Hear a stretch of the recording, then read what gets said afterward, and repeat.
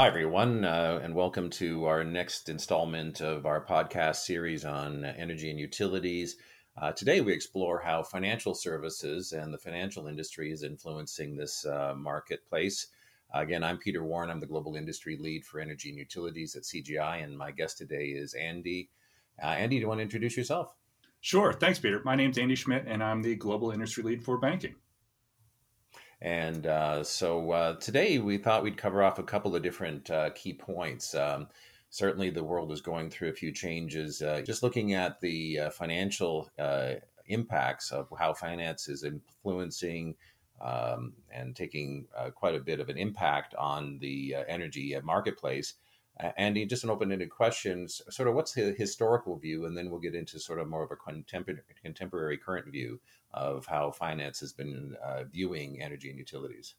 Sure. So for years, financial services, whether it's banking or insurance, has viewed energy and utilities as a market to support, but typically through traditional products like loans, like lines of credit, like insurance policies, even helping manage investment portfolios.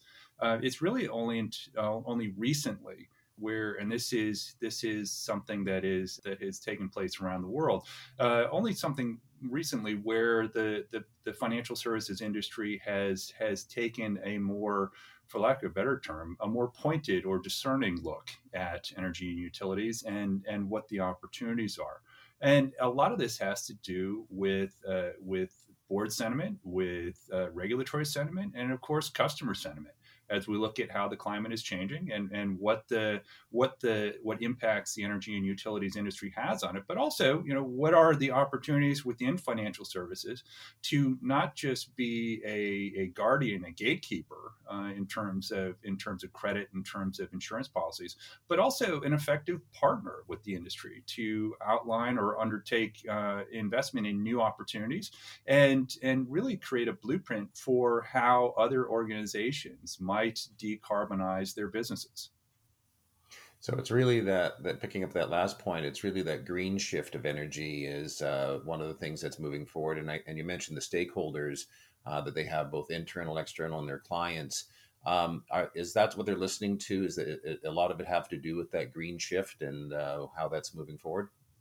It has to do not only with the green shift, but a move away from what has been affectionately termed greenwashing.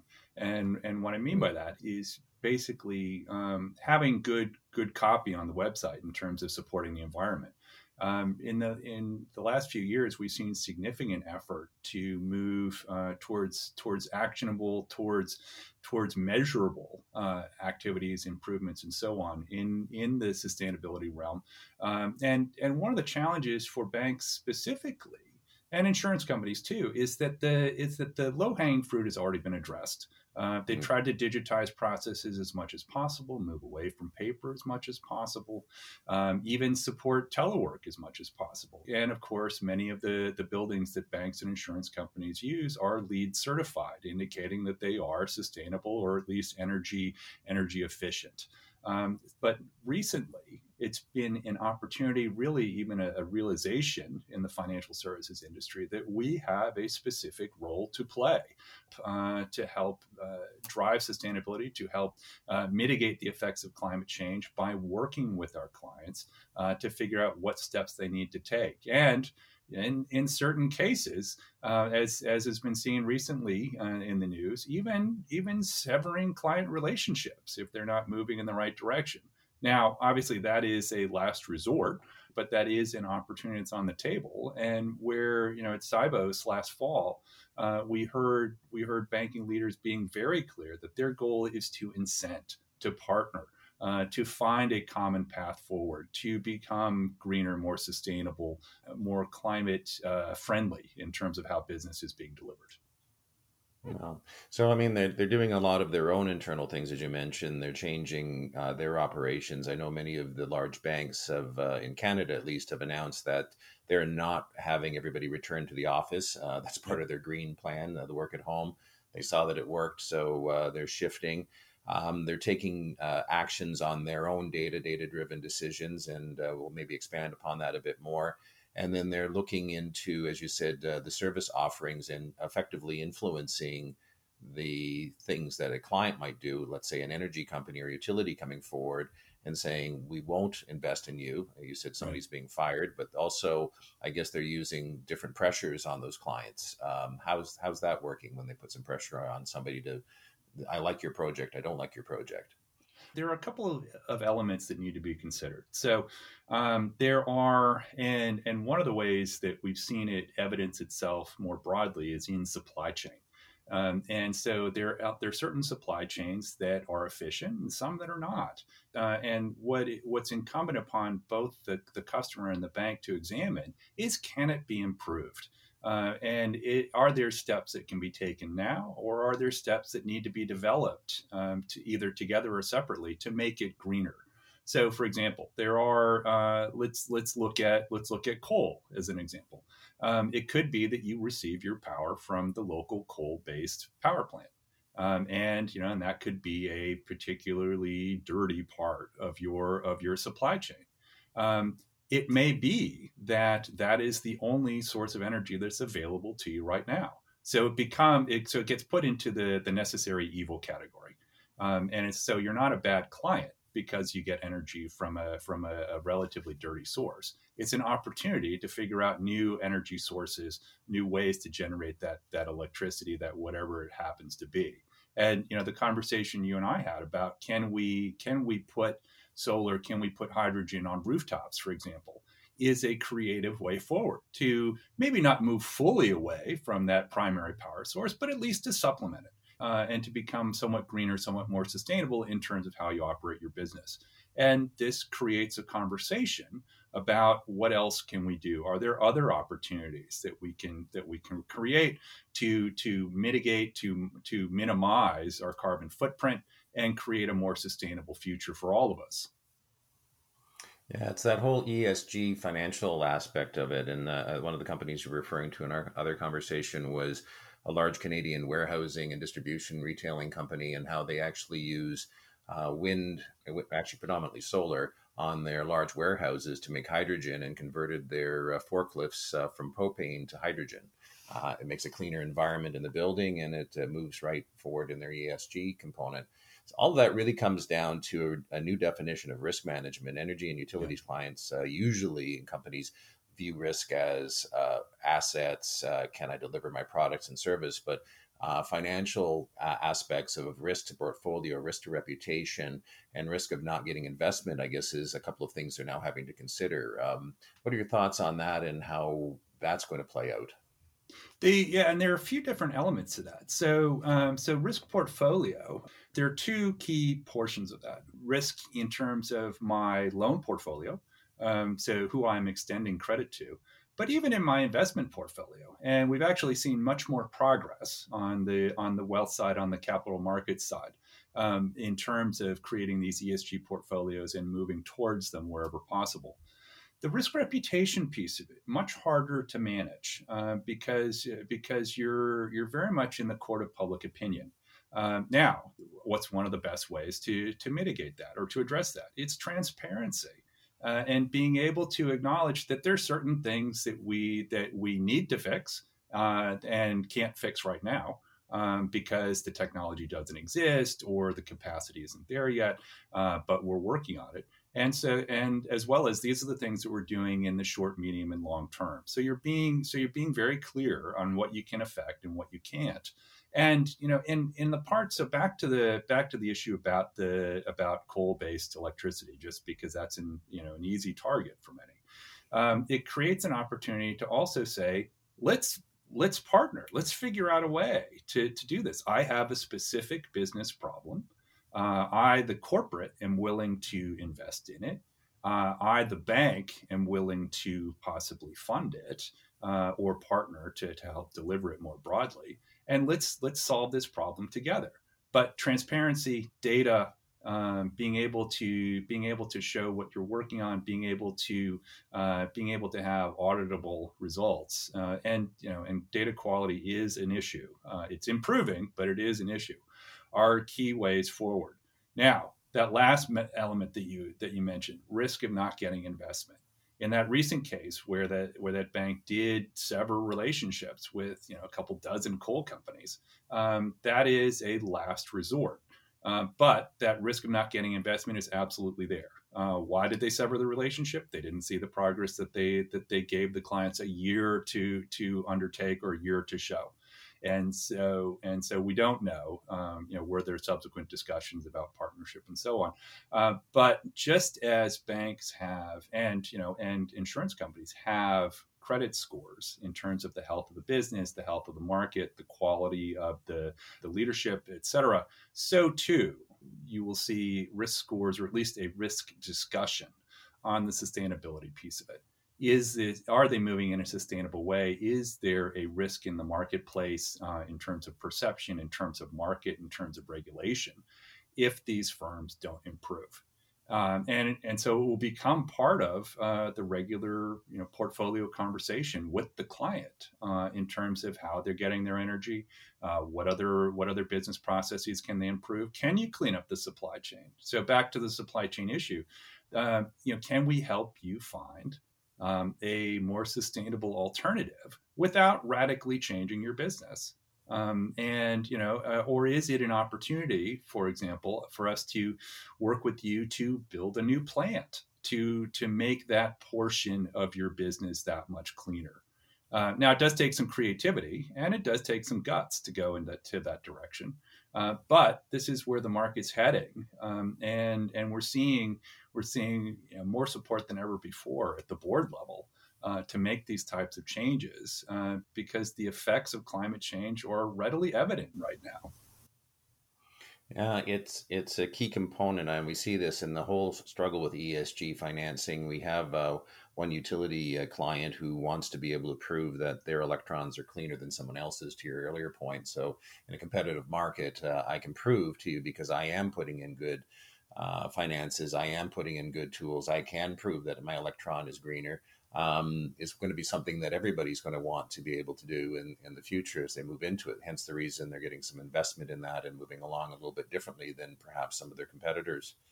How do you see funding being done in the new economy? We've got crypto, we've got a lot of other things coming in here.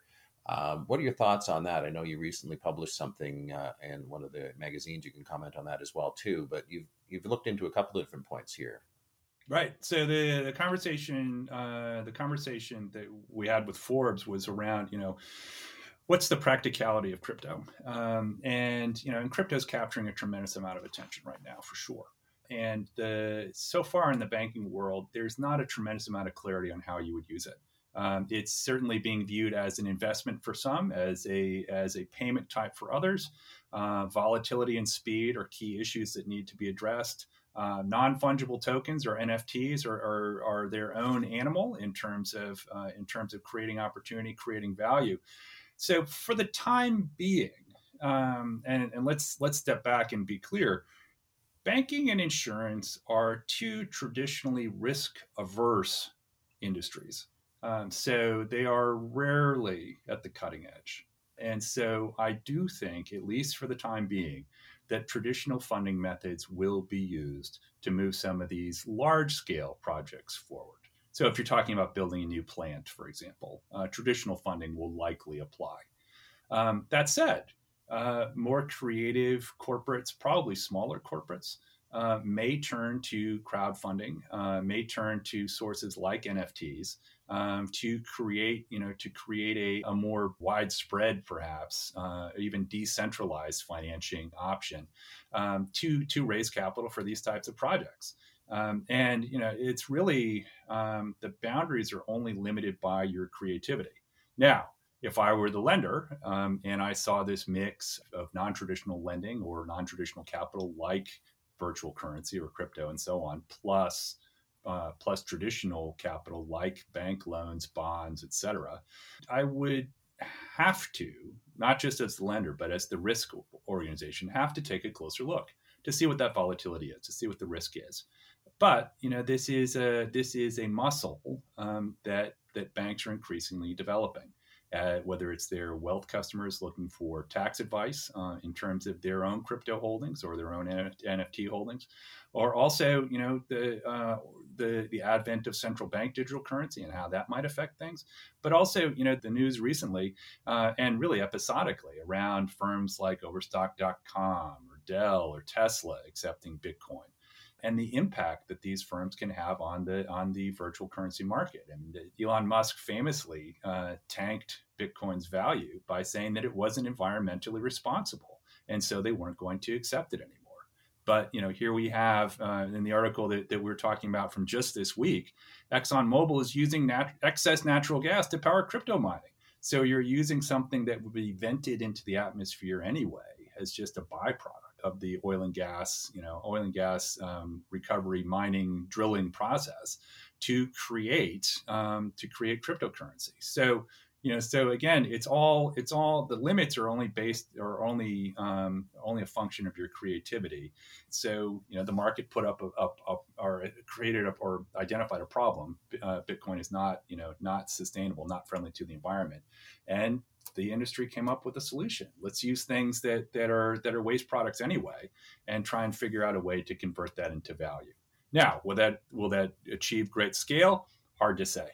But again, it's a creative market that's looking for creative solutions, and the banks will appreciate that. They'll say, "Let's solve the problem together." Would they fund an ability to capture natural gas for Bitcoin mining purposes? Unclear. But they certainly would view that as a way to help mitigate impact and to create new opportunities. So it is an interesting, almost Wild West part of the market, but that's where opportunity is created. And so I think that these types of conversations will continue, and that capital will become increasingly decentralized. But it's really all about the conversation with the client to figure out how we can help, how we, the banks, how we, the insurance companies, can help them move away from a heavy carbon footprint, and do it in a way that is transparent, and do it in a way that fits with the criteria for the level of risk that they're willing to take in their portfolios. While you were talking there, I was thinking about a future one of these podcasts we're going to do too as well with our counterpart Helena that leads up manufacturing and the circular economy. We're talking an event that she's going to be putting on in the end of May with folks on her components, and the circular economy reusing what was considered a waste product from the mining industry, which is ammonia, which actually is now contains more hydrogen, as most people know, than hydrogen itself. When you look at the density of it, easier to move around. It is caustic. It is a nasty thing in its own right, but it is being considered for vehicles and other transport, shipping, and so on. So we're starting to look at these waste products or excess product and look for it differently. And I think that to your earlier point, you have to really watch that you don't greenwash these things. I mean, you have to really be able to prove, to your point about data, that this is something that is better than what it was before, and it truly is waste, or it's not just something I could have stored. I'm actually doing something that's proper for the economy. Asking sort of a wrap-up couple of questions here is, so how do you see this moving forward along the connection between banking clients, energy and utility clients, the way that the two are really influencing each other? Where do you see this sort of maybe 5-10 years out? It's a great question. What I'd like to see is a bit more even experimentation, joint projects, joint ventures to figure out how can we make these things work. So, for example, we already have some, again, back to low-hanging fruit for a moment, the discussions about oil companies wanting to put EV charging stations in the parking lots of banks and data centers. Great first start.